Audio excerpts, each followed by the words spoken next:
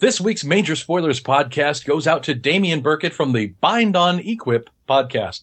Stephen tells me that means something to computer types, but to me it just sounds like random words. Horde. Hamburger! Marsupial. The Major Spoilers podcast covers news, reviews, and of course spoilers, and goes into details about the topics discussed. So if you haven't read, listened, or watched the items we talk about, you might want to come back later.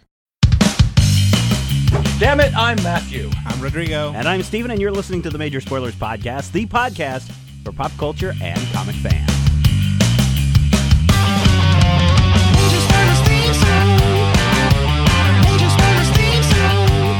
In this issue, Steven's fortune turns, Rodrigo's fortunes wane, and Matthew still can't get 86% IR.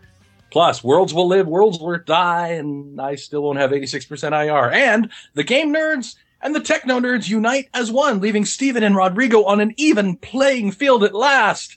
And I still won't have 86% frickin' IR. Also, one ring to rule them all, one ring to find them, one ring to bind them all. Burma Shave. Plus, everyone in Mordor has 85.97% IR. And Domine, the Batman's Catholic now, apparently following the teachings of Cathal. Finally, the Muppets are back, and they like to tempt fate. Next thing you know, they'll go into business with Eric Bischoff. Then, after an hour, Evita, in all her glory, from the window ledge of the 23rd story, like Thelma and Louise did when they got the blues, swan dove to the courtyard of the Gracie Muse. The Major Spoilers podcast is on the air. Now let's see if we can actually talk about some of the things that Matthew mentioned in the show. Hey, everyone. How are you? Welcome to the Major Spoilers podcast. How are you? My name's Matthew. That is Rodrigo. We call him Roger. And Steve's the one with the shiny head. Not so shiny anymore. I haven't shaved it in a couple of months. Steve's the one with the head that looks like it's made out of feathered naugahyde. Yeah, it's been flocked. Had that thing specially martinized for extra sliciness. You know, there's been just a couple of news stories coming out in the past couple of weeks that, it has been kind of slow. I think it's because of this buildup of Toy Fair 2010. A lot of companies have been quiet. Then, of course, we had President's Day, which caused everybody to shut down for a few extra days. And then, of course, we have this huge-ass snowstorm that hit the East Coast, which not only shut down Washington government here in the U.S., but apparently it knocked out the servers over at Diamond Comics one of the days. Benevolent dictators, yeah. And I don't know if that's actually delayed anybody's comics this week, but we will proceed as much as we can here in the... We will proceed. 17 degrees and dry ground here in the Great Plains. Mm-hmm. There was also some thing about Olympians or something. That's probably the other thing that's taking up everybody's occupation. One of my coworkers came in today. He's like, I've been sick. I'm like, yeah, I know you've been sick. You missed 3 days. He's like, I feel like a loser. I'm like, dude, too soon. That's terrible. Terrible. So the Wheel of Destiny has up on the news for us this week. Number 1, Toy Fair 2010. Number 2, Dungeons & Dragons on the Microsoft Surface updated. Or number 3, the greatest Muppet movie of all time. Matthew, spin it. Spin it, Matthew. Spinning the wheel of morality, turn, and tell us the something that rhymes with learn. And Rodrigo, you can see this wheel a little bit better than I. Tell me what number it falls on this week. 3? 3. 3 it is. The greatest Muppet movie of all time. That's the title of the brand new Muppet movie that's currently going into production. Hopefully it's going to start shooting in, I think they said this summer. I don't know. Ever since Jim Henson died, and I was working at Disney that year that he died. So, and that was also the same year that the Muppets joined Disney. And so it's a really kind of weird kind of thing. But, the Muppets just have kind of lost some of their luster to me. Their cachet, if you will. Yeah. I liked Muppet Treasure Island, which is a Disney joint. Yeah. I think it's Muppet worthy. They've done a few other things, and especially like the Muppets backstage thing that they're doing now is just Yeah, the television series specials that they've done the last couple of Christmases, I don't think have done so well. But they're hoping. Go ahead. I think that there are I have a few bellwethers by which I read the world, and one of them, for good or for ill, is Family Guy. And Family Guy hit it right on the head when they said, now we have wrong-sounding Muppets. And then you see Kermit, hey, Swedish Chef. Yeah. You know, and Fozzie walks in, who wants to hear a funny-ass joke? Right, right. You know, it's ridiculous, but it is kind of the point. We have an emotional connection to these chunks of felt and ping pong ball.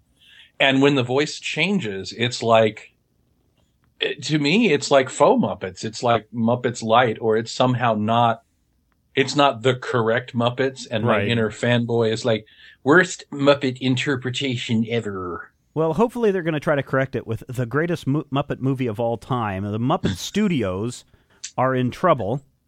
If they cannot produce a show, and my guess is this is a movie since they're talking Muppet Studios. If they can't produce a show that will attract 10 million viewers, then the studios will fall to an evil oil baron. Hey, kids, let's put on a show. Yep. Clean out the barn. I got a banjo. Which is largely the same plot that every Muppet movie has followed of, you know, yeah, here's the Muppet, does sound very they are familiar. poor, and now they're trying to be less poor by doing the Muppet thing.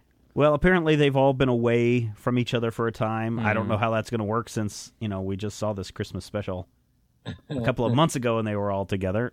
I don't know how it's going to fit. I don't know if people, if kids especially, still watch or would be interested in watching a Muppet movie. Oh, I know my son... Kids that haven't seen the Muppets before might. I don't know. My son had no interest in the television special when it was on. I tried to get him to watch it, and he was like, meh.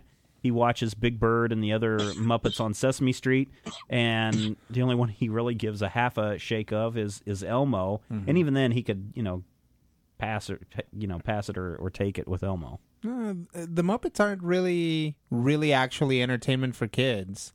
No, they're not. Entertainment that appeals to kids because they're cute, right? But like I know that as a kid, I watched the Muppet Show, and recently I went on the air back when you were a kid.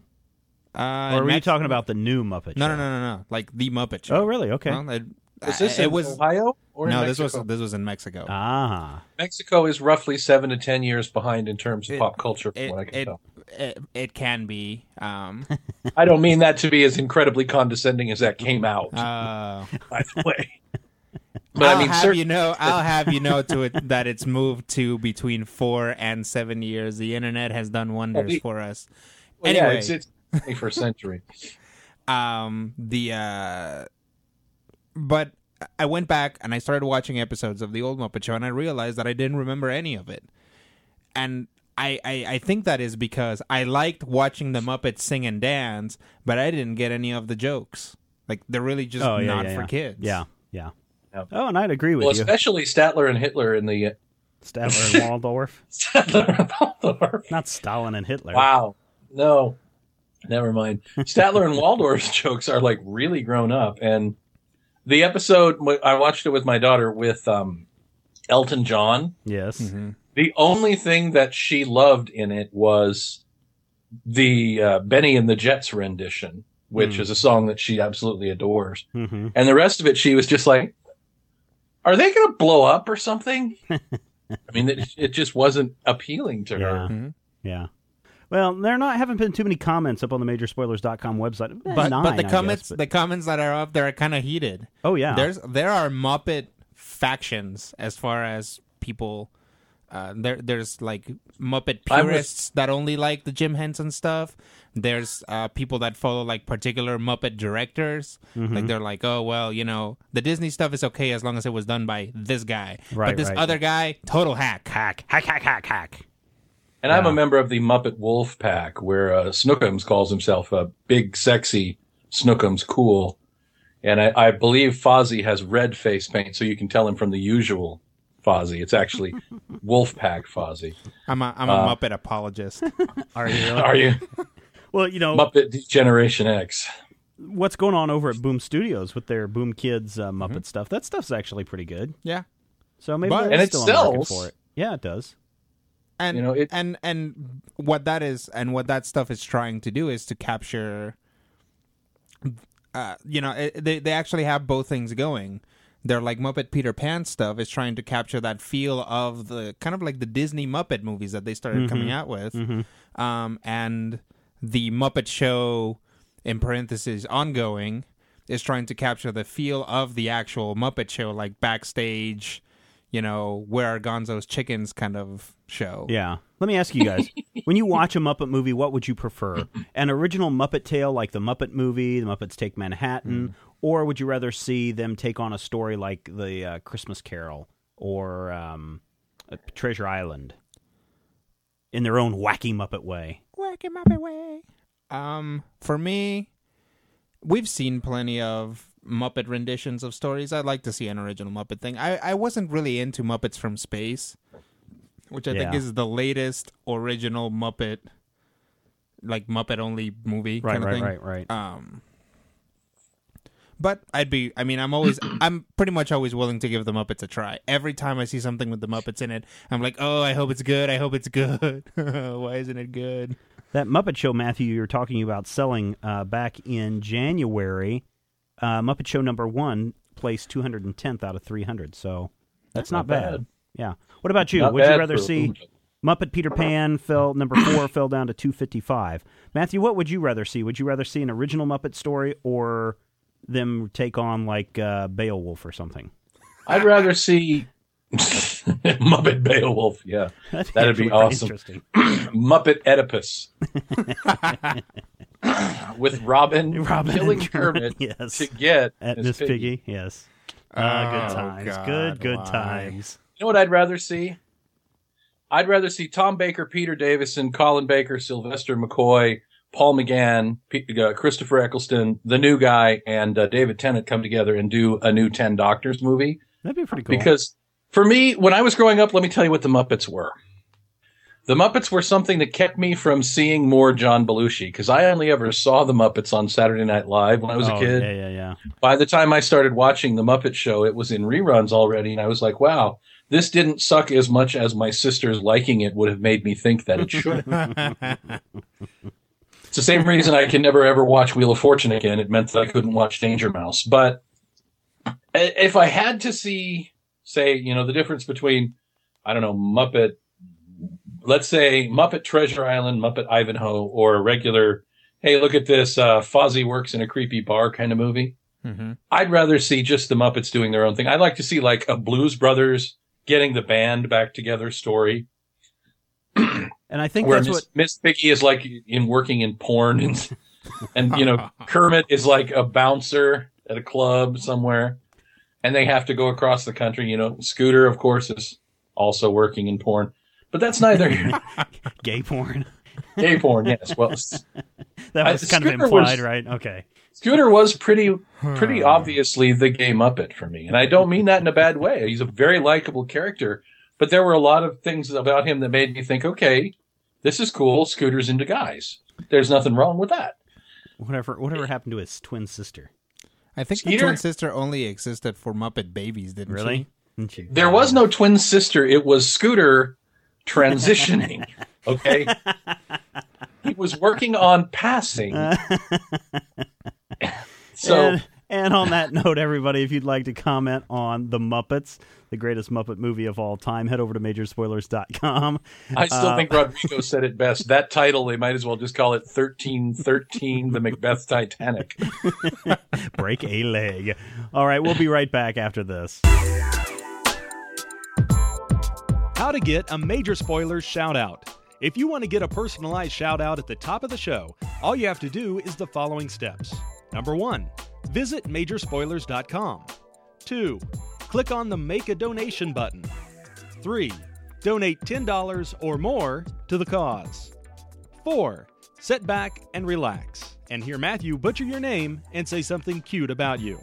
Major Spoilers, bringing the good stuff since 2006.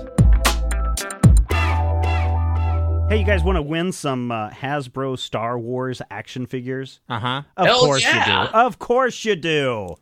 Hasbro, I want Bib Fortuna, by God.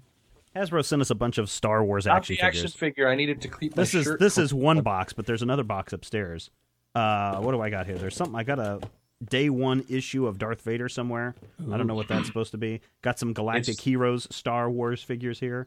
I like those. They're pretty cool. My wife was like, make sure Mason does not see these because he will want them. And he will steal them. Yes, and he will steal them. Are those the smiley Galactic Heroes? Yeah. These I love those. Yeah. I have the smiley Iron Man and Punisher, too. Those are way cool, Junior. Yeah. Well, we do have some Iron Man figures to give away, but this one is specifically a Star Wars contest. And what people are going to have to do is they're going to have to call our Major Spoilers hotline number. Matthew, you want to fill everyone in on the Major Spoilers hotline number really fast? 785-727-1939. The Major Spoilers hotline. What we want you to do is call that hotline and leave a 30-second message about how great Major Spoilers is in your best Yoda voice. Up to 30 seconds. Up to 30 seconds. It can be less than 30 seconds. Yeah. But not more than 30 seconds. It can't be you imitating Grover. It can't be you imitating Miss Piggy. You cannot contradict yourself. Either they can sound like Yoda or they cannot sound like Grover. That's like saying, do Matthew, but don't be obnoxious. Do Stephen, but don't be overbearing and a little bit rude. No. Well, you forgot Rodrigo. I'm going to probe Rodrigo. Do Rodrigo, but don't be eminently apparently forgettable. Have you guys noticed that I'm funnier when I'm pissed off? All right, so what we want you to do, call the Major Spoilers hotline. Call the Major Spoilers hotline. Record a message of up to 30 seconds in your best Yoda voice talking something about Major Spoilers. We're going to pick, I think, the best... Let me dig through the box here. 1, 2, I think the best 4. The best 4, and we're going to send you some Star Wars action figures. All right? It's open-ended for now, so we're going to give you a couple of weeks to do this, but I wouldn't wait. Yes, I'm talking to you, future people. Hello. Contest. That's it. Rewind it if you missed it behind all the inane laughter and jackassery that we're doing. 785-727-1939. Rewinds it back to the point where he's talking. Well, that's how I listen to the podcast, too. Would you rather have him rewind it and then pretend to be you? No. Let's move on to reviews. Hi, I'm Steven, and welcome to the Major Spoilers Podcast, the podcast for pop culture and comics fans. Batman, Star Wars, Batman. Hey, did I mention I'm a writer? Well, I didn't mention it. Reviews, Matthew. Let's. This week we got 3 reviews coming your way. I want to hear Rodrigo first. Rodrigo, I want to hear you tell us about this Wolfman movie with Benicio the Bull. Benicio del Toro. Is this the one where he works at the station with 100,000 watts in Mexico and everybody loves him because he talks like this? No, different kind of Wolfman. And I think that... You thought she was digging you, but she was digging me. I think that's a reference that even flew over Rodrigo's head. So, is this the one where he wrote Crisis on Infinite Earths so that... No, that's Marv Wolfman. That's Marv Wolfman, my bad. And don't confuse it with Image Comics' Astounding Wolfman. That's right. This is the movie remake. Yes, this movie is all about Jr. Warren Zevon. Oh, yes.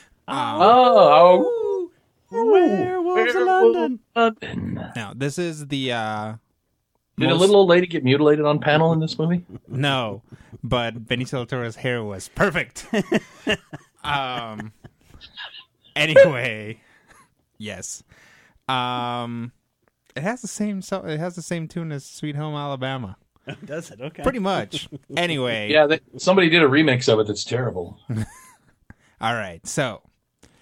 The Wolfman, set in England, a young British young man who's been educated in America comes back home because his brother was brutally killed by some sort of beast off in the moors. And that's how the story starts. It's a remake of the original. Last time I saw The Wolfman was a really, really long time ago, and I don't really remember much of the... I think I was around 10 when I saw the original Wolfman. Was that Boris Karloff? No, Lon Chaney Jr. Jr., yeah. Chaney Jr., yeah. So, this movie was pretty great, except for a couple of things that I didn't quite like, but when I went into this movie, I was like, all I want out of this movie is 2 things: good special effects and for it to feel like a werewolf movie. And what I mean by that is, not necessarily for it to have a lot of like jump in your seat moments, which it did. It had plenty of those. Okay. Good suspense, and it has to feel like a tragedy. All the good werewolf movies are tragedies. The original Wolfman was, An American Werewolf in London was, Ginger Snaps. So it's when the feeling's gone and you can't go on, that kind of thing? Kind of. Speaking of an American Werewolf in London, there's definitely a scene that is, I'm pretty sure, an homage to An American Werewolf in London. It's the same makeup artist. Is it? Yeah. Is it Tom Savini? I don't... No, it's Baker. Rick Baker? Yeah. The scene in An American Werewolf in London where the werewolf is like running through Piccadilly Circus and just everybody's like driving and people are getting thrown into walls and stuff. There's that scene, except set in Victorian England. Is actually pretty cool. The story's pretty solid. There is a very, very solid twist that I just did not see coming that kicks off the third act. It is very cool. I think it's really funny. A vampire? Well, I was gonna say, Abbott and Costello show up. Here's what I think is funny. There's been one very solid modern version of Dracula, and this I would say is a very solid modern version of the Wolfman, both of which star Anthony Hopkins. So I think he's setting himself up. If he ends up playing Dr. Frankenstein, I guess you could argue that the Brana Frankenstein was the most decent recent version of Frankenstein. Anyway, I do like monster movies. I do enjoy them. I like that Saturday Night Live digital short where it's like Twilight except with Frankenstein. Yes. Say it, Frankenstein. Anyway, there is only one thing that I really kind of didn't like about the movie, and that is actually the design of the Wolfman. Really? I think that it's nice that they're trying to pay homage to the original Wolfman. I think it's nice that they're trying to stick to their source material or whatever, but it's 2010. You can't have a Wolfman with a cute little doggy nose. Why not? He kind of looks like the Shaggy dog.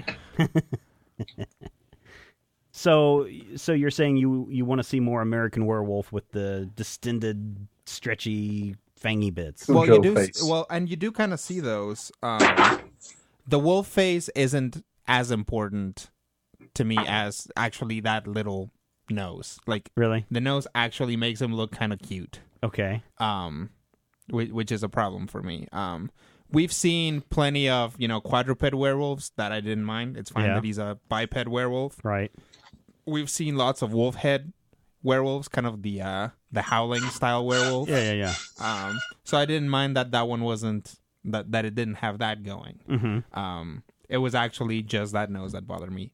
Everything else, as far as makeup and special effects, there's a great scene where they have him tied down in an insane asylum, and they're like, "Oh no, you are just a lunatic. You are not a werewolf." And they have him strapped to this chair as the full moon starts to rise, and they're like, "And now we will prove to you, with all of these witnesses here, that you are not a werewolf." And that transformation scene is just fantastic. Oh yeah, like that whole scene has everybody. Do they do it as a series of fades from the makeup just patching like, on in places? Not like the original one that was all fades. This one is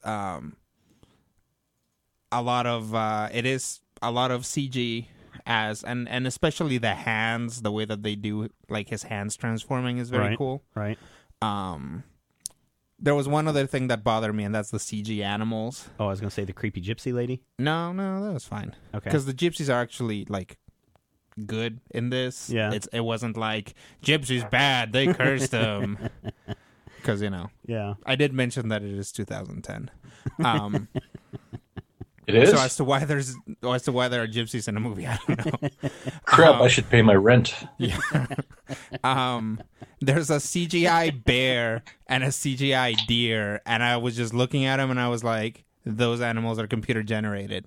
I was like expecting for this big rhombus to appear over them so I could select them while I was in the theater. But other than that, very solid, good plot, excellent pacing.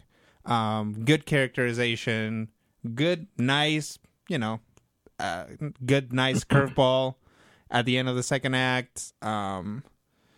Very moody, as far as I can tell. Veridic as far as the time period. Yeah. Still killing with the silver bullet? No. They don't kill him with the silver bullet. Nope. A werewolf in this take on the werewolf. A werewolf has to be killed by someone who loves him. Even more tragic. All of the villagers think that you kill a werewolf with a silver bullet, and they keep trying. So a perfect Valentine's Day movie. I took my girlfriend to it for Valentine's Day. All right. So the big question then, Rodrigo, is: do we clap for the Wolfman or not? He doesn't get that reference, Flicker. Oh, sorry. He was born in 1985. I keep forgetting. 83. Thank you very much. In 1983, I had a paper route and a car. Yeah. Oh, boy. So, I guess, in other words, give us some Meatloaf ratings there, my friend. All right. I'm going to give the Wolfman 2010. Which really makes me think like it should be like an Aeon Flux looking thing. 4 slices of meatloaf. Ooh, 4 slices of meatloaf. That's pretty high praise from Rodrigo. Well, I don't want him to eat me, so I want to fill him up on meatloaf. Benicio del Toro was a good choice. On top of it all, the only problem is that he looks very tired throughout the whole movie. Yeah, when doesn't he's been drinking pina coladas at Trader Vic's. Of course, he's tired. So you know how much time it takes to look for Liho pork? Liho. Never mind. Oh boy. Anyway, what was it we were saying? Oh yes, something about the Wolfman. That's right. That's it. 4 slices of meatloaf. Wolfman, yes. Don't eat Rodrigo. Correct. Thank goodness it's not a full moon. Excellent date movie. Mm-hmm. Right. It is. What? That's what Rodrigo You know what said. else was a good date movie? Event Horizon. Ghost ship. Virus? Okay, Matthew. What? Enlighten us with a review this week. Well, I wanted to review Namor the Submariner number 32 from 1978, but Stephen was like, no, we need to be more timely. Oh, no, I didn't say that. I said you couldn't review Crisis on Infinite Earths number 1. Because we already did. Because we already did. I'm pretty sure I didn't, but I may have been drunk that day. I'm going to guess drunk. So what are you going to do? JSA. Blown away. What else do I have to say? JSA All-Stars. Number 3 with a bullet came out this week. For those of you who weren't in the know, the Justice Society title was briefly written by Bill Willingham and Matt Sturges. Right. There were 57 members of the team. And so Willingham and Sturges actually split off, and Willingham is writing JSA.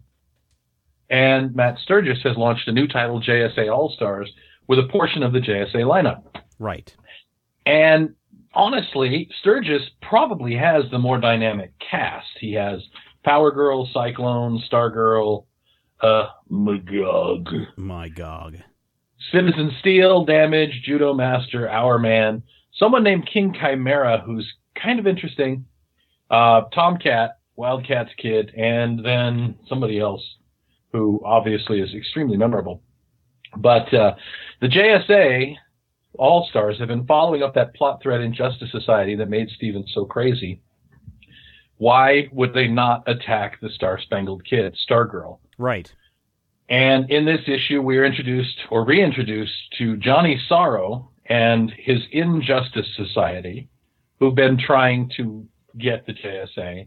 And it's revealed that Johnny Sorrow is in love with Stargirl. Oh, isn't that sweet? Who I hope is now over 18 because... I still think she's 16, but okay. She's a 16-year-old with braces. Yeah. And that's creepy. But the JSA, the All-Stars in this case, gather their troops and they say, okay, what are we going to do? I say we hit him really hard. I say we hit him really hard again. Okay, let's go do that. We have a little side piece with the Atom Smasher. We have a really cute moment where Our Man, who is on one JSA team, and Liberty Bell, who is on another JSA team, prepare to go to work in the morning like any normal married couple. She kisses him goodbye. She takes off at super speed. I like the fact that they broke up the team and split this couple over 2 teams, but they're not going to break up their marriage. They're still super happy. They're still perfectly normal, but, they work different places like everybody does. There's some fighty and some more fighty. The art is by Freddie Williams, and there's a couple of sequences in here where the characters are standing around talking, and it's dynamic as hell. Yeah. Where Tomcat looks like he's about to leap off the page, and Power Girl, who, by the way, is lacking the big hole in the chest of her costume this issue. Oh, really? Intentional or an accident? I think it's intentional. I think they have removed the porthole from the uniform, and I'm not sure if it's a long-term decision or if it's just an alternate costume, but it's not really referenced. It's not a huge plot point, which I like. And Magog keeps challenging Power Girl, who is the leader of the team, challenging, until she punches him in the face. Yeah. It's a beautiful scene, ladies and gentlemen. It is worthy of Gil Kane himself. He flies off panel, and he gets up, and he's like, I'm all grim and gritty, and I look like I was drawn by Rob Liefeld on crack. And he stalks off. The issue ends with Sandman, whoever he is, trying to get back in touch with the JSA. Sand, as you may remember, showed up early in this iteration of the JSA and then just sort of disappeared. Yeah.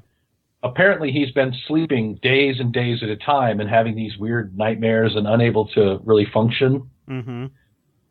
And he is now somehow an intrinsic part of an ongoing plot. So something is going on with Sand. And then the really cool part of the book comes in. It's got a co-feature of Our Man and Liberty Bell. And it's kind of like, it reminds me of the old Ralph and Sue tales. Right. But it's kind of a Nick and Nora Charles kind of adventure where they're trying to get this artifact out of Italy, and they're competing with Tigress and the Icicle. And they end up having a big throwdown in the airport, and of course, Liberty Bell is about to be picked up by the cops. That story is really fascinating, an overall read.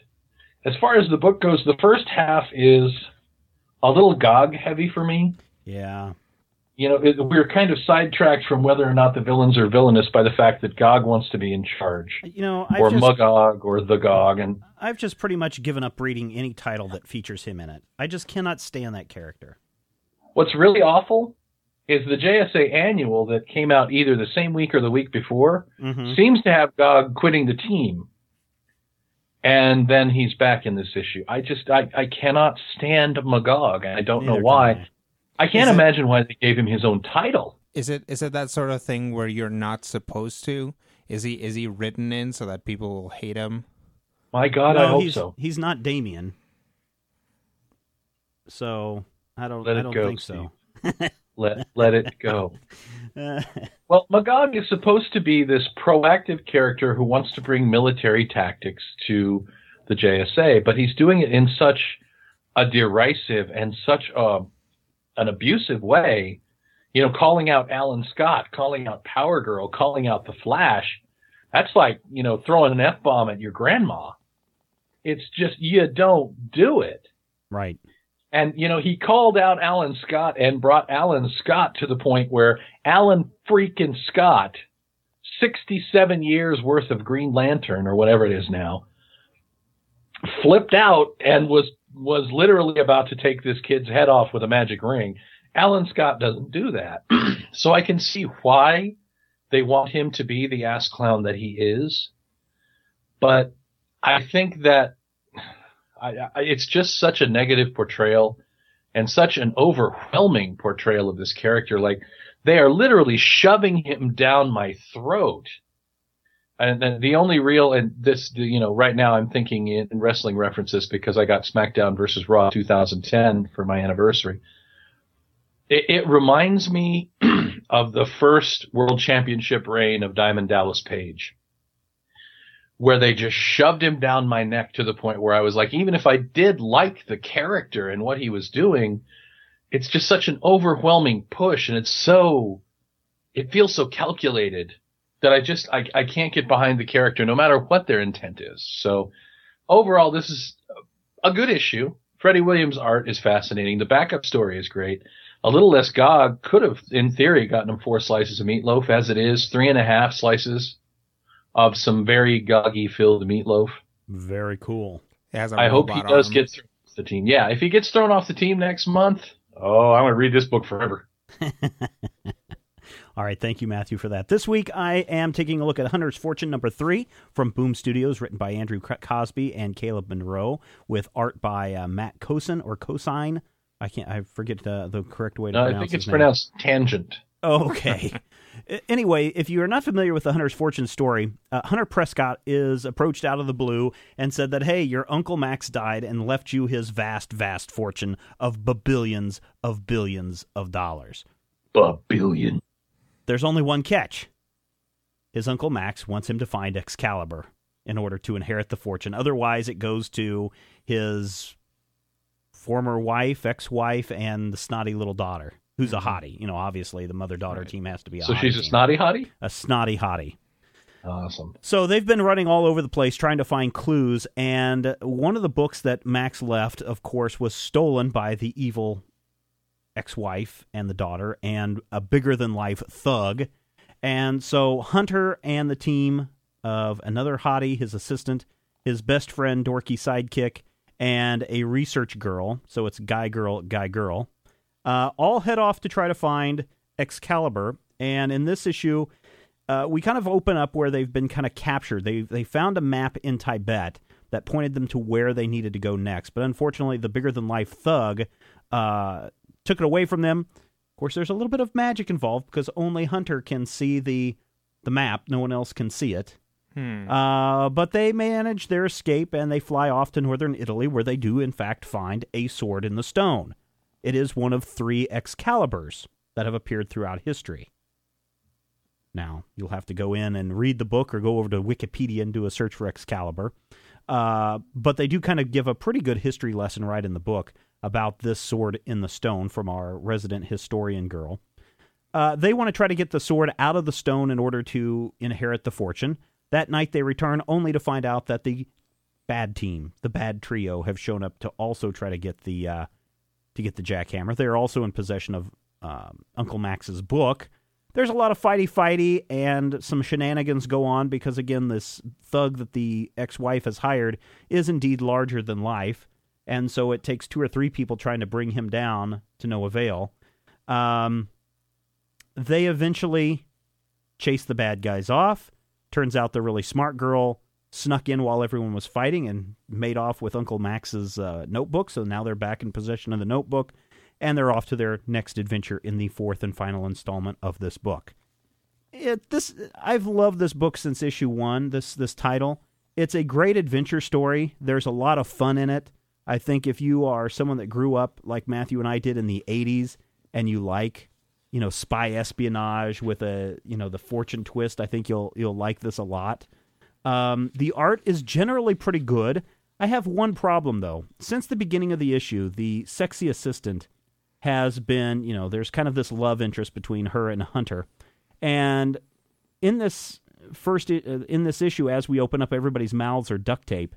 And there's this close-up of her face duct taped, and you see this bulge off to the side of her lip.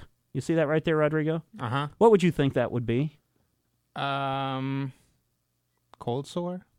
Well, you might think that it's a mole. She might have this little mole. Only problem is, nowhere else in any issues leading up to this is she ever portrayed with this mole on the side of her lip or face. So, again, the only thing I could think of was, oh man, she's got a nasty cold sore. Keep away from that girl when the duct tape comes off. It's just distracting as hell, and it bothered me. All the art, 99% of it's really good, except for that one panel or two. I think what it's supposed to be is she trying to smile with the duct tape on. Maybe it's like a wrinkle that forms when she smiles just because of the duct tape. I don't know. Maybe it's a booger. Well, it could be that too. I don't know. It creeped the hell out of me. Maybe and was very distracting. Maybe they also duct tape a watch battery to her face when they try to shut her mouth. So This issue is kind of just one of those where it's fight, escape, and that's about all that we really get out of this issue, with maybe a little bit of history thrown in.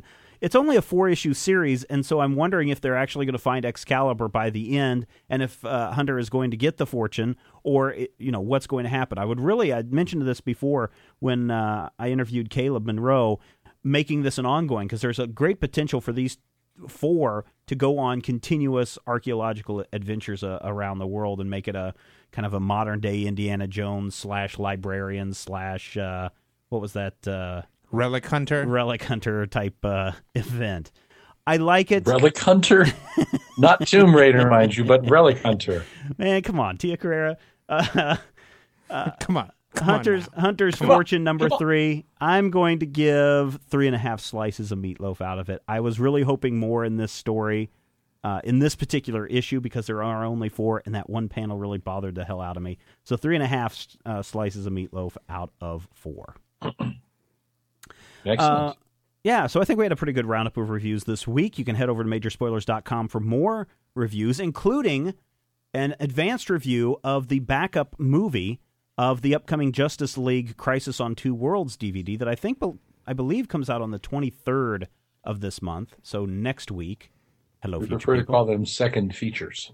Oh, man, it is a great short film. You're going to have to go over to Majorspoilers.com and read the review that we have up there. We've also got other reviews that are posting throughout the week and other features, so be sure to check that out. And now that we're done with reviews, I think it's time for the Major Spoilers Poll of the Week. Matthew, you want to do a little intro for that? No, you just crushed it. Oh, okay. So if I hadn't have said that, what would you have said? Well, and now it's ruined. Well, just give us a little taste. No. I slave my fingers to the bone. My pop culture brain every week comes up with something. And then you're like, oh, and here's the poll of the week. I'm going to take a note. How am I supposed to follow that? If you deadpan say something ahead of time, it saves us about 15 minutes. All right, so the Major Spoilers Poll of the Week. If I stopped talking, the whole show would be about 15 minutes. Correct. Hey, you like it? Correct. And I liked it. All right. So Peter Jackson's Lord of the Rings trilogy is set to arrive on Blu-ray on April 6th. Now, of course, Blu-ray is this great high resolution. Man, Rodrigo, you really need to check out Justice League Crisis on Two Earths in Blu-ray. You too, Matthew. You've got a Blu-ray player, right?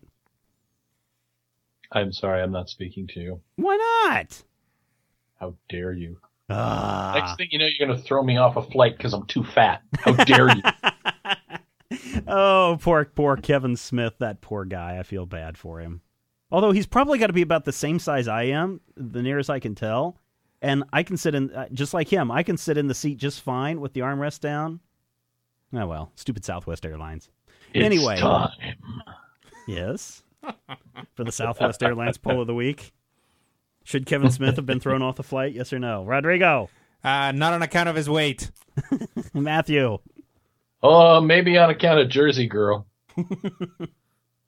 I really think it has nothing to do with his weight. I think somebody on the plane had a problem with Kevin Smith. Really? You think I so? really think that's what it was. Some snooties. You really think that Kevin's... I guess, but... That's what I think it if is. You know Kevin Smith and the way Kevin Smith blogs and the way Kevin Smith talks... dissing Kevin Smith like that is just like a recipe for I'm not saying that he was that I would throw him off. I'm saying one of the people involved in getting him thrown off have a problem with Kevin Smith, and they use the fat excuse to do that because he even tweeted on his Twitter feed that there were people that were fatter than him that they didn't approach and tell them to get their asses off the plane. So. Well, and that's always a great moment when you notice somebody is fatter than you. That's why I love going to the Golden Corral buffet, because it's one of my few times that I can be the thinnest man in the room. I can be like, this is where fat people come to die. And I'm just like, oh, look at me over here. I'm in the slim section. I'm on the 2 plates or less, man. I'm not going back for that 8th or 9th turn. No. I'm going to hit the meat. I'm going to hit the dessert. I'm going to get the F out. But I can sit there in that room and I can say, woohoo, reinforced chairs. This must be how the thin people feel. Speaking of fat people who turn thin, back to Peter Jackson. Oh, snap. Lord of the Rings trilogy. Coming on Bluray. All of us have a... It's pronounced trilogy. all of us have some form of Blu-ray player one way or the other. I have a standalone system hooked to the home theater. Rodrigo has a computer. Matthew has a PlayStation 3. And they have the movies coming out. Unfortunately, these are the theatrical released versions of the Blu-ray, or theatrical versions of the movie on Blu-ray. Oh, they're not the nine... Not the 9-hour editions, no. These are just the theatrical release. So the question is, are you going to buy the Blu-ray collection of Lord of the Rings trilogy theatrical releases when they come out? Yes, no, or I'm waiting for the extended supercut. Rodrigo. No. No? Do you own the others? I think so. Somewhere in your massive collection of movies? Yes. All right. It takes up about 2 shelves. Ooh, all right. Matthew? Hi, how are you? I actually have 2 questions. First, yes.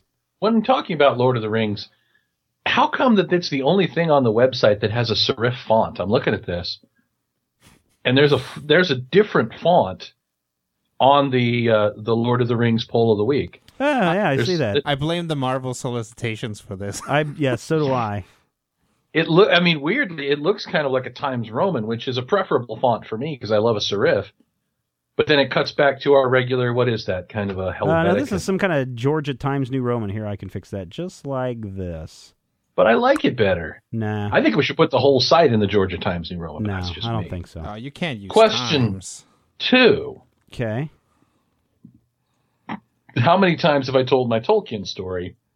I don't know. I don't know if we've heard your Tolkien story. Oh, sure you have. My thing with Tolkien is I've never been a part of the Tolkien schmiggery because I foolishly tried to read the Silmarillion first. Oh, Silmarillion, sure. And I couldn't drag myself through the Silmarillion because it was just, oh, God, it was like reading the Torah again. And it just went on and on and on and on and on and on. And I was just kind of like, well, and people told me there were wonderful things further on, but my brain, comic book reader, I'm going to read issue 1 first. Right. So I never really got into it. I liked the movies, but not enough to go out and buy the special release. So I also voted no. Okay. I voted also no, that I'm not going to buy the theatrical release. I will probably purchase the extended ones if they ever come out. My problem is, and I think according to the poll, and we'll talk about it in a moment, I think a lot of people are going to know that, hey, you fooled us the first time on the DVD set. I'm not going to buy this until the super extendo version is out, that third release of the films. Yeah. And then I'm going to wait and buy it then. And you are actually absolutely right. 269 votes in the bag, 50%, or 134.5 people voting no. 42% saying I'm waiting for that special edition 19-hour release. Yeah. And then only 8%, which is the equivalent of about 45 guys, saying, yes, absolutely going to go buy the Blu-ray Lord of the Rings trilogy. Theatrical release. One thing I will say is that the DVD, even the extendo release that was done in standard definition, today's Blu-ray players do an exceptional job of up-resing stuff to high def. So there's a very good chance that you pop in the current standard def version into a Blu-ray player, even at 102 inches, it's still going to look pretty amazing. So I don't know. I'm going to wait for that extended special edition, I guess. Well, yeah, never mind. What? Never mind. Go ahead, say it. I was going to go out on a tangent about your extended special edition and waiting for an extension, but I believe I shall postpone. All right. Everyone, you can go over to the Major Spoilers website and vote and even throw a comment up there like Shaman or Shaman. I believe it's pronounced Shaman. Shaman. I will buy it because I'm not waiting until the Hobbit release, which is 2 years from now, just to get the full uncut version. Then you are crazy. When the uncut do come out, I will sell this box set. There you go. That's what Shaman says. Shaman! Rob says, no, I already have the special editions on DVD. If anything, this would give me less content. Good context, for that matter. Exactly.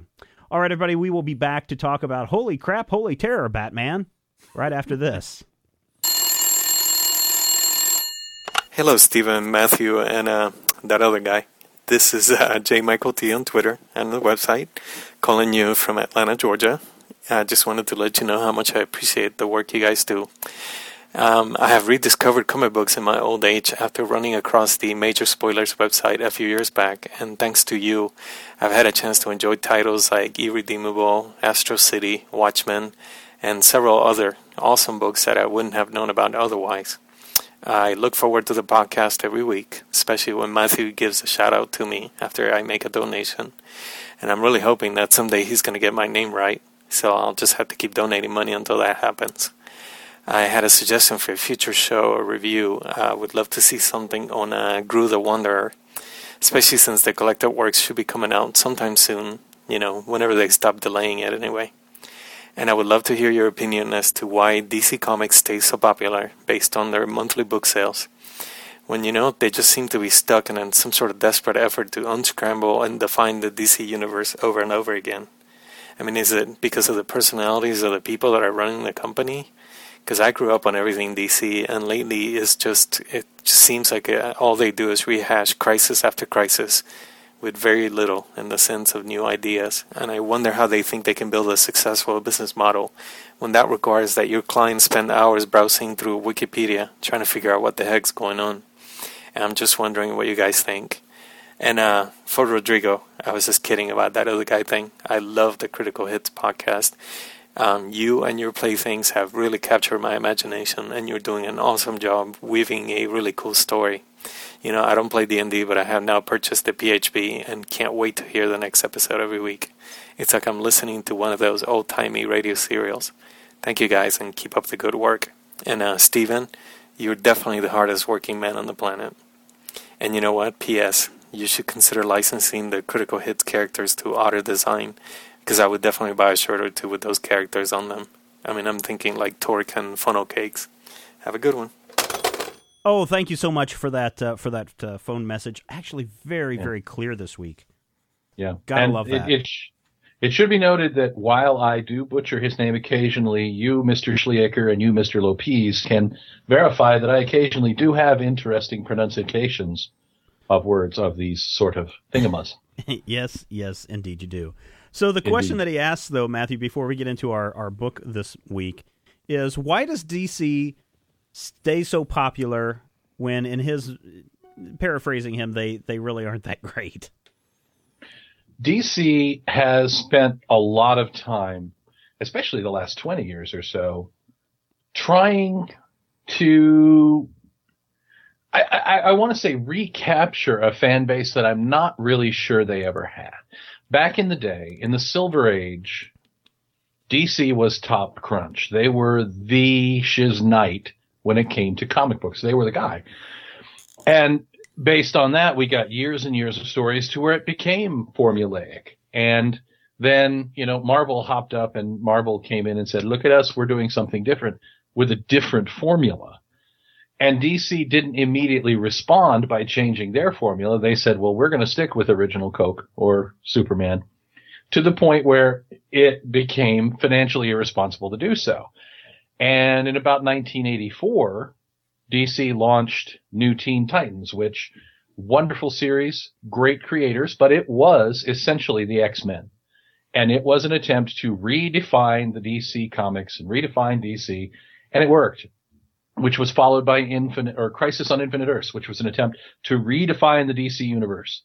And it worked a little less. And then there was, Legends, which worked a little less. And each time, much like the Legion, each time they tried to redefine themselves, they redefined themselves in a manner that made them have to say, well, it used to be like this, but now...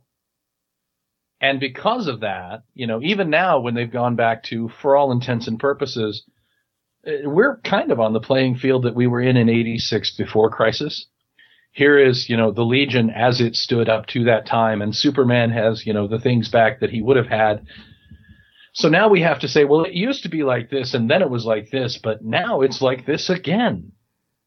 So it's a question, I think, of DC really... more than anything, is trying to draw on 80 years of publishing history. And the positivity of that is they're drawing on 80 years of publishing history. And the negative of that is 80 years of publishing history creates a lot of continuity glitches. Yeah. So if you say, I'm going to hire Grant Morrison and he's going to write awesome new Batman, and Grant's going to go, you know what I'm going to talk about? I'm going to talk about the Batman from Planet X, circa 1959. And everybody will say, well, that was written out of continuity with Crisis on Infinite Earths. Grant's like, I don't care. I'm telling the story. They're trying to now redefine themselves again. So it works. 1 year later, worked for a while and then trailed off. 52 was a great success and then trailed off. Countdown tried to redefine success with 52. And I mean, to some degree, Marvel is in this recursive loop as well, where they're, going in, but they're doing it in such a manner where Marvel just kind of says, well, it's always been like this. No, really, it has. Winston Smith, 2 + 2 is 5.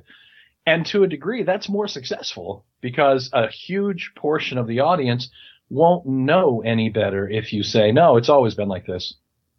So I think DC is hamstrung by their huge publishing history and to a little bit the cult of personality around the creators, the Will Eisners, the Martin Odells, the really big guys, the Julius Schwartzes, the Gardner Foxes, the Kurt Swans, that put their heart and soul into DC for so long.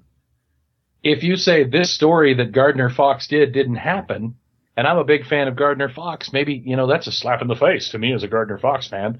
We got to bring it back in continuity 5 years from now. I think that Marvel, for all their talk of 70 years of publishing, is really only going back to 1963. And even that is pretty much ignoring all of the 70s. So DC is trying to redefine themselves to be more successful than Marvel. They started by being less DC, and now they're coming back to being more what they used to be. But either way, I think until they say, we're just going to tell some stories, we're not really going to have, all of this, stuff where we try and answer particular things. I think that there's always going to be that question of, why do we have to explain how it used to be before you can just tell me about a comic book? Yeah. Rodrigo, you want to comment? I've often wondered why, something like The Simpsons. The Simpsons has been going on for, 32 years now? Yeah, 20 years. 56. Right. Simpsons debuted right after Howdy Doody. I actually watched all the Simpsons episode as they originally aired. Nice. So did I, except I watched a lot of them in Spanish. What I wonder is, a lot of people eat my shorts in Spanish. I'll tell you what, it's a lot easier. Like, nobody cares that he says "ay caramba" because everybody else says it.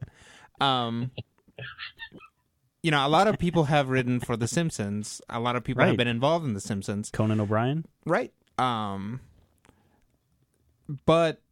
I bet you that when they hire people to write for The Simpsons, they're like, okay, write me a Simpsons episode. Let me see. Yes, this is The Simpsons. We are hiring you, writer. Right. But in comics, most of the time they don't do that. They're like, hey, super cool person, what are you going to do with Batman? What are you going to do with Superman? And it screws things up for anywhere from a quarter to half the people, or maybe all of the people sometimes in very unsuccessful attempts. Mm-hmm. And then somebody has to come in and change that. And a lot of the time when that person comes in and changes it, they bring their own super cool ideas, which further screw other things up. Mm-hmm. And it just kind of gets into this back and forward of, well, I want to have a team with 3 Brainiac 5s, which is way more numbers that you need. Right. And then somebody else saying, oh, no. Now they're all human and driving around in a cool car. Instead of getting into the TARDIS, No? Yes. Okay. Not really. And as always, all analogies break down in the end. What I'm getting at is, it's all this back and forward. Right. Make, unmake, remake that keeps screwing things up for comics. And if they just lay down a style that they wanted, if they just said, here's where we want to take these characters, you do it, writer. That would probably help, right? At least for a while. Yes. Well, I think DC is run more as a corporate entity as well. Mm-hmm. And for a long time, DC had more of a, these are our intellectual properties. Superman is on Underoos, so you can't change Superman. And Robin's in the Super Friends, so we can't change his costume. Whereas Marvel pretty much has run under the whole benevolent dictator role, who's our editor-in-chief? What does he want to do? Okay, we're happy to go. Right. Which has led to, more dynamics in terms of what you can get away with. Say, Joey the Q is not at all worried about Kevin Smith having Mysterio shoot himself in the head when Mysterio is scheduled to be in Spider-Man next month because Kevin Smith wrote a good story. We'll clean it up later. Yeah. Whereas at DC, they may have had to, redefine who Mysterio is before we can shoot him in the head. Right. I guess it's a valid concern. Yeah, I guess I took the question maybe from a more numbers point. Why is DC as popular as they are in terms of numbers? And I look at it this way. Marvel puts out a crap load of comic books every month. I mean, they put out twice as many comics than DC does. Mm-hmm. Okay? DC puts out a fair number of comics, not as many as Marvel, obviously. And then you have the rest, right? You have your Images, your Top Cows, your Booms, your Red Fives, your Professor and Mary Ann. Dark Horses. Yes, your Dark Horses. All of these people who don't put out nearly as many comic books as anyone else. So if you look at pure market share from that standpoint of your question of why is DC more popular, it's because you have two giant publishers, one of which dominates by sheer number, which puts DC at number 2 always and will always be at number 2 because of the number of titles that they put out. And then you have the rest. In the case of Red 5, they only put out 4 issues. And all 4 of them, I think, come out this week. And now we won't see another issue for a month from now. So I think it's just a pure numbers game. If Image were to crank out as many books as DC does, I think you'd probably see a change in that status quo. I think if DC put out as many books as Marvel does each month, I think you'd see a change in status quo as well. Mm-hmm. So I just looked at it from that numbers. There's also the argument to be made that sometimes Marvel puts stuff out just to have stuff out. Yes. Spider-Man and the Secret Wars. What's the point of it? Well, we're redefining a story that's 25 years old. Yes, exactly. Mm-hmm. Exactly. Well, yeah, you got that going for you, which is nice. And what's selling real well in DC right now? Blackest Night, right? Blackest Night is a story. Zombies, right? Crossovers. It's a big giant crossover, but it's not redefining everything that you ever thought to be. Oh, but wait until Brightest incorrect. Day. And that might flip it over, but right now it's a story about your friends coming back as zombies, right. And that's what people like. That's what people are reading. I don't know if it's more or less successful than, say, Infinite Crisis. Yeah. But it's a lot like people are having a lot more positive response to it because although it does, like so many things for the big two, delve into decades and decades of past history that maybe, somebody who's just trying to jump in doesn't understand, it is fundamentally telling a story which is allowing people to jump into it. Mm-hmm. Yeah. Well, if people want a story that they can jump into, go check out the brand new issue of Atomic Robo. Man, that is a great jumping on point for anybody who wants to know about action scientists. Action science. Scientist. What I picked up? Yeah, go ahead. 20 issues of Captain Carrot and the Zoo Crew, baby. All right. Okay, let's get into our last segment of the show. In Elseworlds, heroes are taken from their usual setting and put into strange times and places, some that have existed and others that couldn't, or shouldn't exist. The result is stories that make characters who are as familiar as yesterday seem as fresh as tomorrow. In the late 80s, early 90s, DC Comics started printing Elseworlds. The first Elseworlds story is Batman Gotham by Gaslight, which was done by Mike Mignola and Brian Augustine and edited by Mark Waid. Okay, Augustine. That was not the first. I mean, that was considered the first Elseworlds title. The first book to actually feature the Elseworlds logo was Batman Holy Terror, which is which is the book that we are going to look at today. You can see his stripes, so you know he's clean. Matthew, why don't you give us a rundown of the story behind Batman Holy Terror? This is one of your recommendations that we review on the show.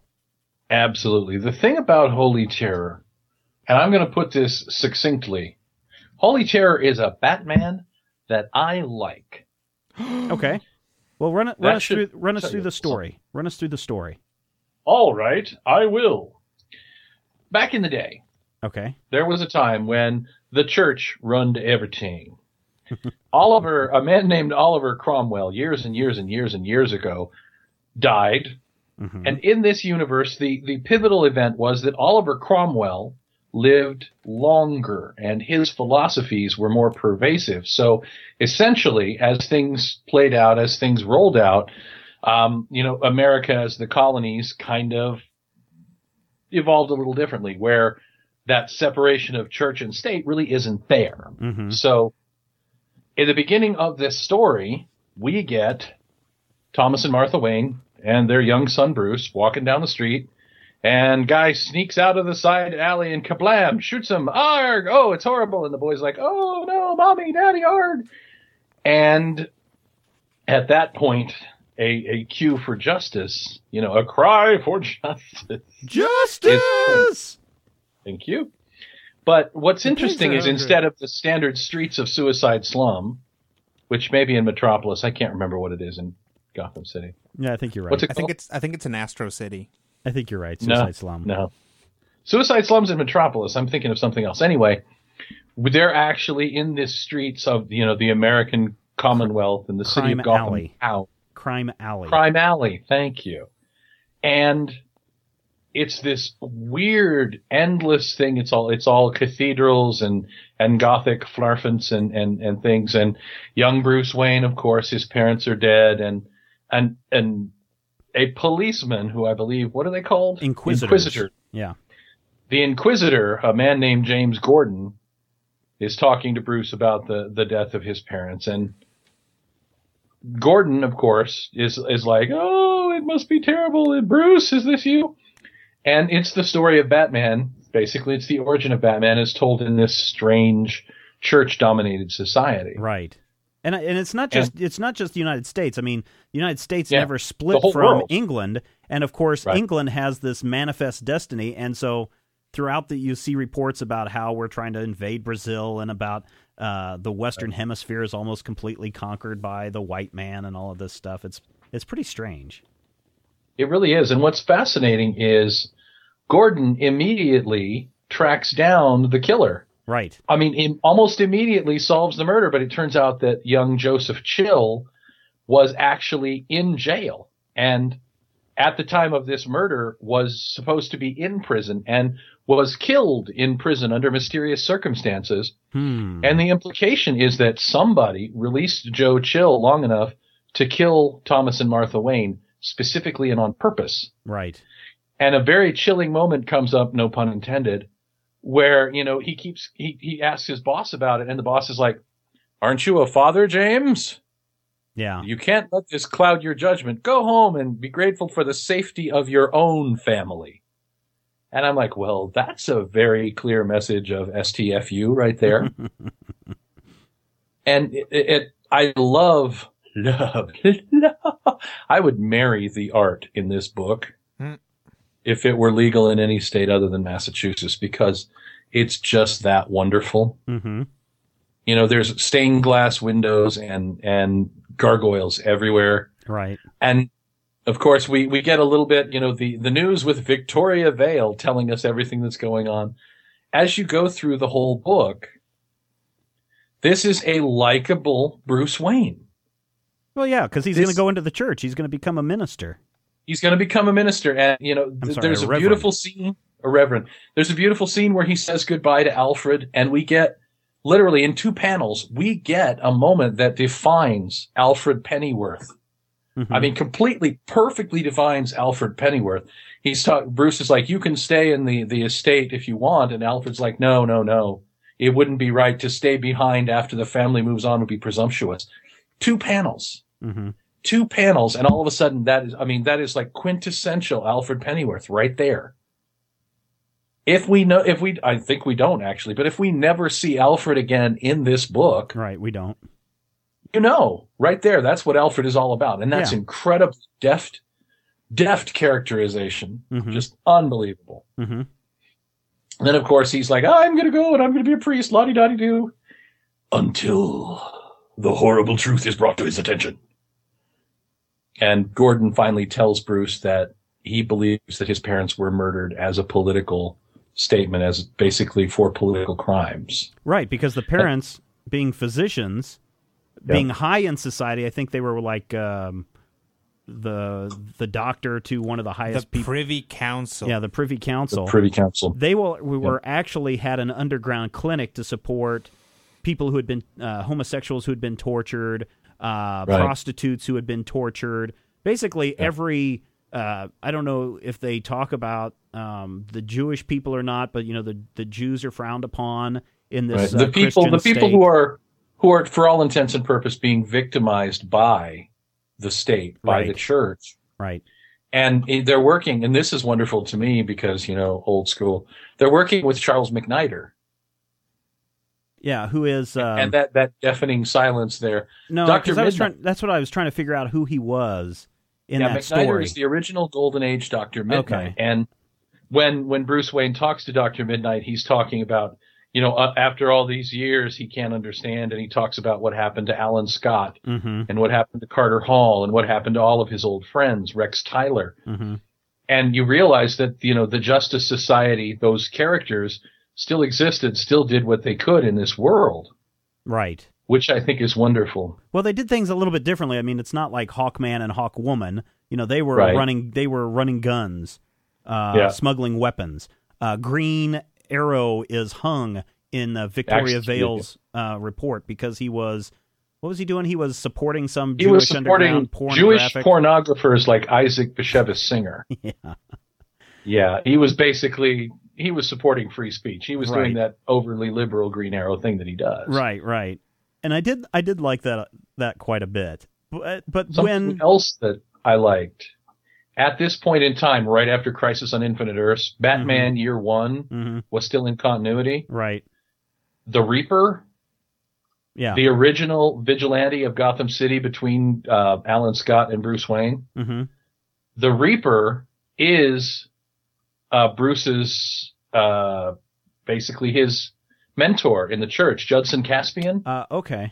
All right. That's the Reaper, the guy from the Batman Year One story. Oh, that's interesting. I thought so, yeah. So Bruce Wayne discovers that his parents were murdered, and he's going to vow revenge on those people that killed his parents. Not just seeking justice for anybody, but just seeking revenge against those people who murdered his parents. Yeah. And he goes to the cave where he used to play, and he brings out a costume that his father wore. Now, in the original DC universe, he wore it to a costume party. In this world, Thomas Wayne played a demon in a passion play. Right. And the bat costume is what he wore. And it's a good bat costume. You like that?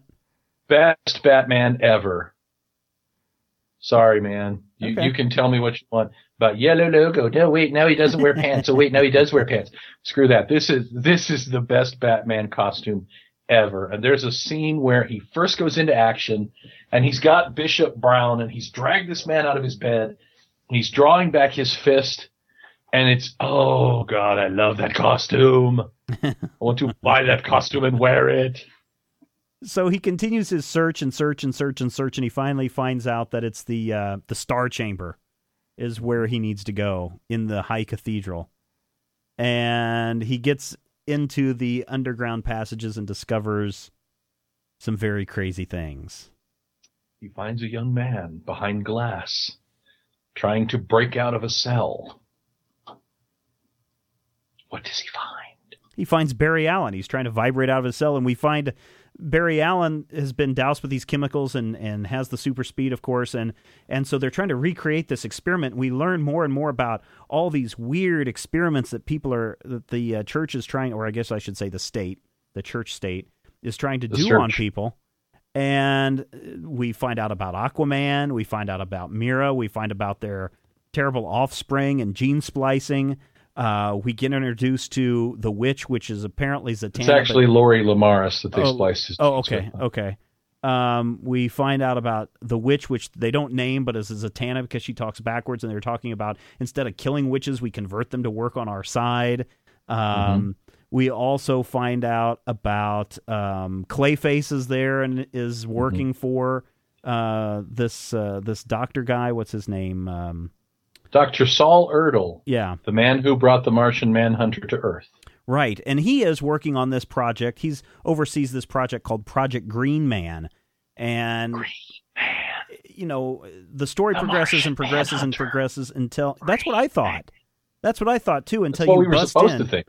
Until you bust in to this laboratory, and we discover that the Green Man is actually Superman, strung out on a cross, essentially, bathed in kryptonite, talking about a pure Kansas couple who found his craft and immediately turned him into the government, and they've been doing experiments on him ever since.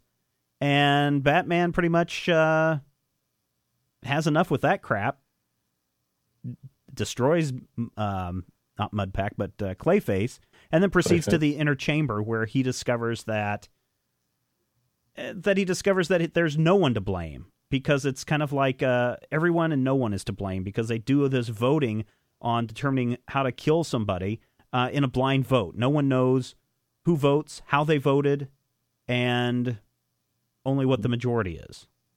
And so there's this plausible deniability. His enemy is, in fact, the state. Right. And so he vows to continue on fighting the good fight after that. And that's where we end this one shot. Yeah. There's a couple of things. Let's get Rodrigo. Rodrigo hasn't piped in for a while. Rodrigo, let's get some of your thoughts on this story, Holy Terror. Okay. So I started reading this, and I was like, okay, no, this is cool. Church Batman, that's awesome. And it really, really lost me it started to lose me when he finds the Flash. Because then it's not a Batman story anymore. Right. Like, I was really hoping... Yeah, that he would have created some kind of a Justice League. No. I mean, I thought this was a Batman story. Oh, it's just going to be all Batman, okay. And it kind of annoyed me, because we see this a lot. There's a lot of reasons not to like The Dark Knight 2. Right. Dark Knight Returns 2, is that what it was? DK2? I don't know. DK2, Donkey Kong Country 2. Yes. But the main reason is that whole going around and getting out every superhero that was ever kicking around to do something else. Right. I don't know. I was just kind of hoping that this would be all about Batman trying to take down this organization without Superman. Like, you're already saying that it's happening in an alternate dimension. Maybe there is no Superman. Maybe there is no Flash. And that's the interesting thing that I find. That's the weirdest part about this entire story is the Flash dies because the Doctor turns off the aura that prevents him from burning up from friction. Mm-hmm. Aquaman is out of it, right? He's not going to be there.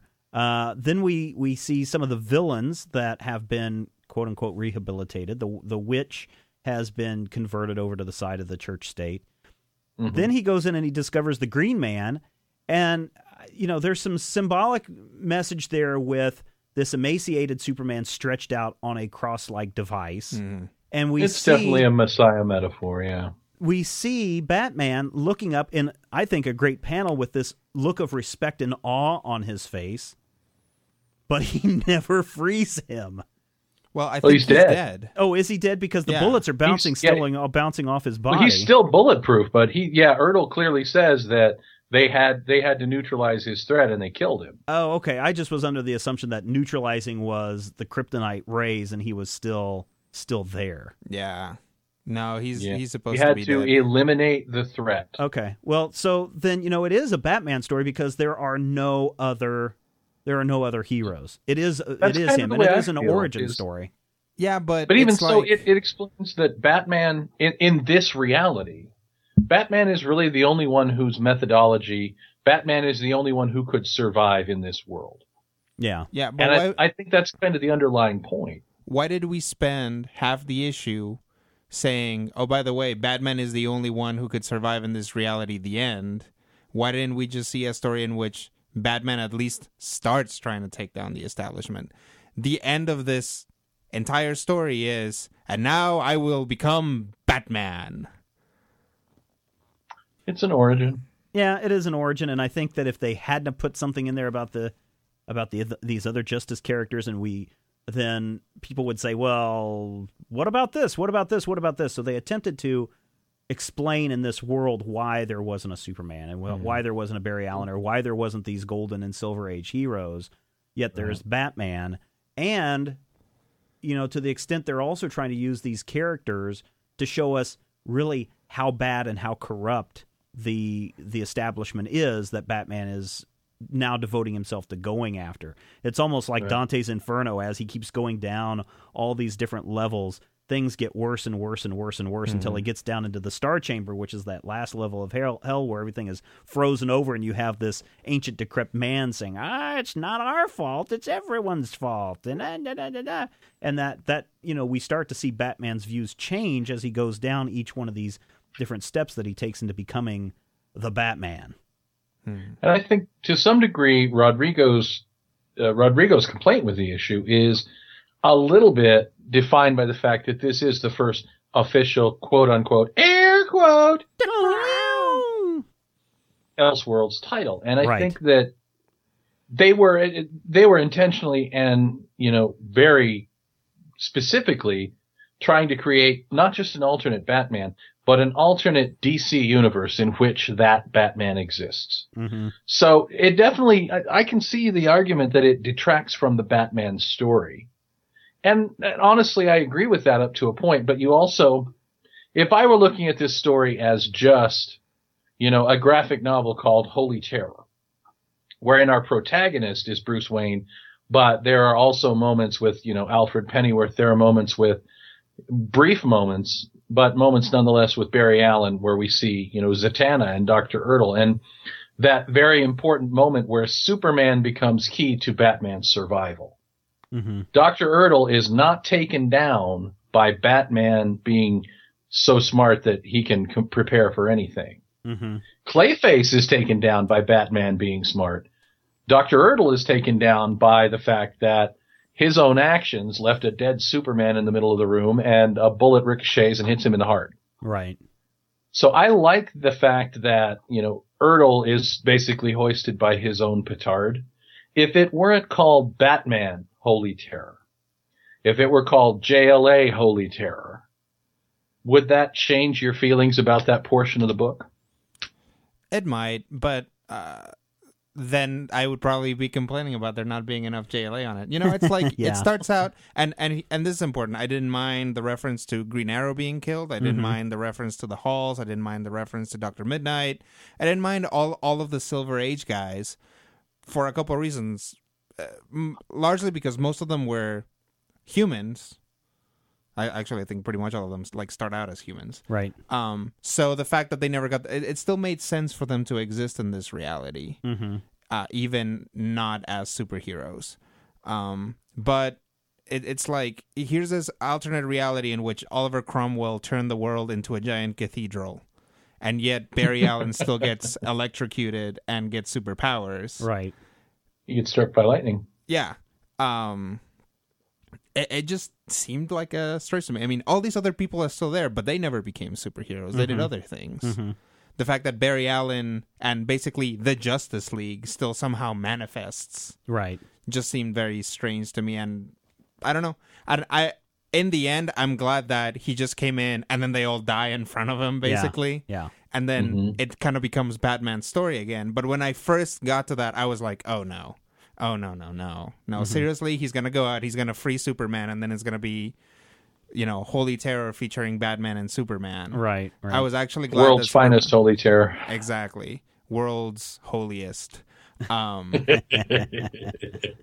So that I was glad about, but it left a bad taste in my mouth that, if this wasn't like that all of those guys absolutely had to be there. And a lot of the time, that's how I feel about a lot of stories, especially Elseworld kind of stories that come out of DC. If you guys have you guys read One Nail or The Nail? The Nail. Mm-hmm. The Nail. Yeah.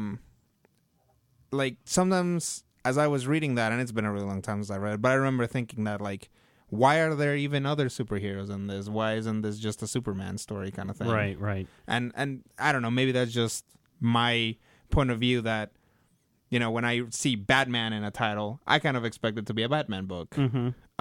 And, largely this was. But there's that hint that there's all these other superheroes kicking around. and it just kind of leaves a lot of open-ended issues for me. Mm-hmm. And I think that what the writer was doing was just peppering things in and trying to make it cool and trying to hook it up to the DC universe. Right. But for me, it just makes all these tiny little holes in the story. Mm-hmm. And it kind of annoys me. Well, and I think that might be part of what happened with Elseworlds as it began, because they obviously had Gotham by Gaslight, which did extremely well at the time. Really took a lot of people by surprise. Very hard issues to track down in their single-issue form because they had a limited print run, but it did extremely well. And so DC said, hey, let's try to do this. Throw it out for everybody to write Elseworlds stuff, and everybody still, for the longest time in those first groups of Elseworlds, was follow the Gaslight let's formula. follow this. Well, let's follow this formula of, and most of the early ones were Batman ones, obviously. And Virtually most of them all have of the early ones were Batman. Yeah, because you have Batman as Green Lantern, Batman, Vampire Batman, Dark Reign or Red Rain, all these others. But it still had these elements of, well, what about the other superheroes? What if Superman became Batman? That was my favorite. Did you like that one? Batman's speeding bullet. Mine was, I obviously love Gotham by Gaslight, but I also like the one that had Superman and Tesla trying to bring light to the world and it all falling apart. Nice. Which one is that? Is that one of the ones where like Superman falls to Earth a lot earlier and like basically takes over the world? Well, that would probably be like Red Sun is the one where he falls in Russia instead of Kansas. Okay. We should talk about Elseworlds in another episode, but this one particularly was, I thought, fascinating just because of the whole. This was a total mind warp difference from Gotham by Gaslight. Gotham by Gaslight. Yes, because Batman was just in Victorian England. This is a whole change in society. The whole nature of the universe has changed in this Elseworlds story. That's another one. I just remember in Red Sun, I was reading along and I was okay, communist Superman, all right, America making a Bizarro, but that makes sense. Right. And then all of a sudden, there's a Russian Batman. Right. And I was like, what? What? How does that make any sense? Suspension of disbelief. Whim of the writer. They are asking for. They're asking for like a different level of suspension of disbelief for me. It's like. Yeah, forget it. Art? What'd you think of the art? I liked it. It's not a style that I'm terribly happy with, I guess. It's just like this and kind of to a lesser extent, Dark Knight Returns and what else? What was the other one that we read? The Cult has this kind of I don't know. There's something about the paneling of them that I find a little bit off-putting, and it's probably just completely a generational thing. Yeah, well, I think that you're not old enough to get it. I think the layout is very typical of everything that we saw in that time period. Mm-hmm. That's what it is. This is like 90, 91 somewhere, I want to say. Yeah, this is roughly analogous to The Cult in terms of when it came out. Contemporary is the word I'm looking for. But Norm Breyfogle, Norm Breyfogle, who drew this book, was the Batman artist for several years. And I think it was on the strength of this. The wonderful thing about Breyfogle's work here is he manages to have kind of a cartoony aspect where you see a character and their face has a little bit of that cartoon elongation, but it doesn't kill it as a realistic depiction. There's a moment where the first moment we see the Batman in full repose standing in Bishop Brown's room. He's got this kind of weird, stretchy hate face thing going on where he's like, I am the Batman. Right. And it again happens I am the God-fearing Batman. But it also happens in that one panel that I was referencing where Batman looks at Superman with this awe-respect kind of half-smile on his face. It's a very cartoony panel, but it works in who it reminds the me rest of of everything else. Alex Toth. Yeah. The man who especially, there's a real kind of a space ghost feel to the way Breyfogle does the cowl here. Yeah, you're right. And I love the redesign. The weird Gothic cathedral belt and the little halo around the bat where it looks like his chest actually, is a saint unto itself. Right. And the way all of the edges, the scalloped edges of the cape and the cowl aren't just pointy. They've got a little scallopy, whippy thing to them. Yeah, they look like Gothic architecture as well. This costume is just beautiful. I wish this was Batman's regular costume. It took me a while to realize that the halo thing going up is supposed to like represent a priest's collar. Right. Because I was looking at it and I was like, I could really do without the white line. The white line going up to the neck. Like it just kind of breaks things up in a weird way. And then it's not until that very like the second to the last or maybe third to the last page where he takes the mask off and I was like, oh, it's supposed to be a priest collar. Yeah. So I didn't get that at all. Yeah. He's the right Reverend goddamn Batman. Yep. But so is this? Let me ask you this: is this a comic that is a lefty conspiracy to bring down the conservative Christian right? Yes, absolutely. But in a way that's fun. Alan Brennert is a really, really over decorated comic book type writer, and Brennert has written actual books without them pictures in them. So I love this whole story from top to bottom. And what's fascinating is even if you rereading it, I didn't remember the bits and pieces about the horrible state murdering and killing and treating people horrifically. Right. You know what I remembered? I remembered Batman, the Green Man. I remembered Batman being emotionally scarred, but not so damaged that he couldn't give his dearest friend and his stand-in parent a hug when Alfred left. Right. I remember a Batman who was shocked and hurt and personally betrayed and filled with vengeance when he found out that the state wasn't what it seemed and what he believed in may not have been all it seemed.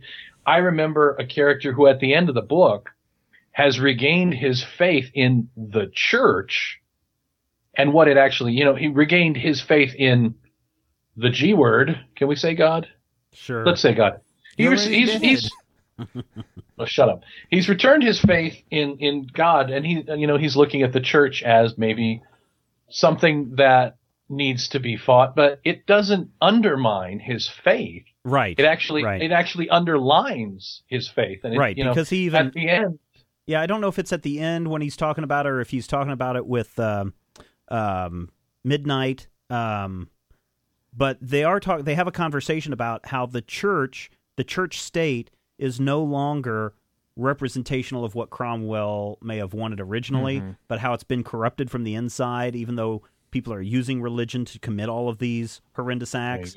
It's really not your faith that's corrupt, it's the system that's corrupt. Yeah, and I don't think this book, like I've seen a couple of commentaries about this book, and it seems that some people think that this book is saying, church bad, control of the state bad kind of thing, but it's not, because Batman is fighting for the church, within the church, and against the church. It's like just in this world, the church is everything. Every last thing is the church, and Batman kind of represents one faction of thought within the church. Right. I just never, I am not one that gets into the political BS that people like to heap upon stuff. It's a fun book. It's a different story. It's telling the Batman story in a different way. And I just see it as kind of like what you said, Rodrigo. It's a story about something that's set within the church atmosphere. It's not necessarily saying that the entire church is bad or all religion is bad, but maybe there are components that get corrupt. It's kind of like how Coruscant is an entire planet that's a city. Right. Gotham City is an entire city that's a church. There you go. Matthew, go ahead. At the end of the book, they clearly say, Batman says, the words are still true. If I am true to the words, the path I follow is a righteous one. Right. It's actually saying that the Catholic ideas, the teachings of Cathol, whatever it is, I love saying that joke, by the way. Whatever it is that Batman believes in. And it's not really important what Batman believes in. It's not really important what the members of the church are trying to do. It's that the members of the church have overstepped their power, have basically become corrupt.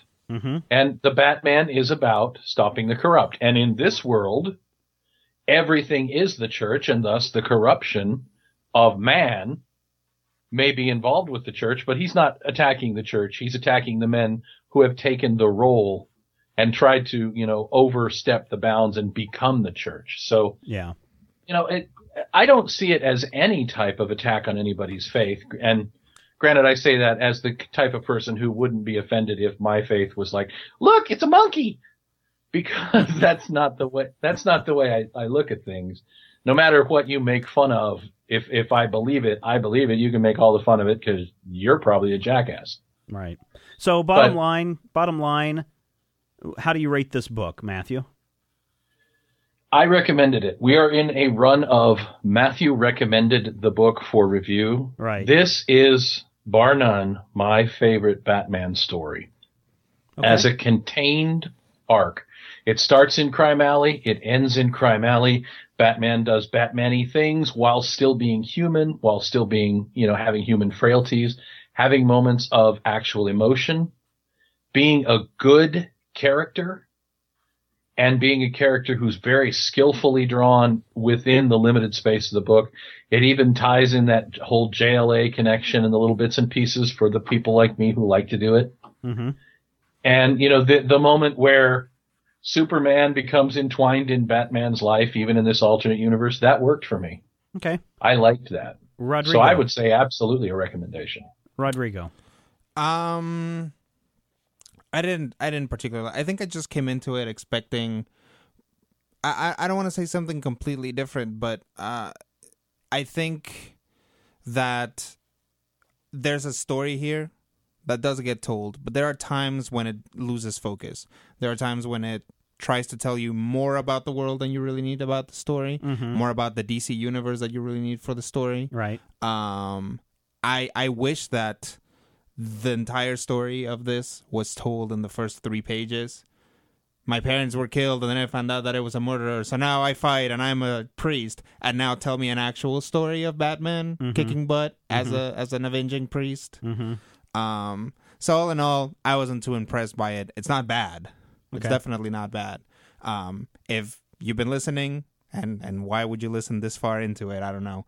But if you've been listening and you like some of the stuff that we brought up, I'd say definitely check it out. But I wouldn't go out of my way to pick it up. Yeah, I'm not going to go as crazy in love with this as Matthew did, but I'm also not disliking it as much as Rodrigo did. I'm kind of right in the middle of the road. This is a very good story, a very good kickoff to the Elseworlds series. I like how they're interpreting Batman in this universe and how they try to answer all the questions that a comic book fan would have coming into this title.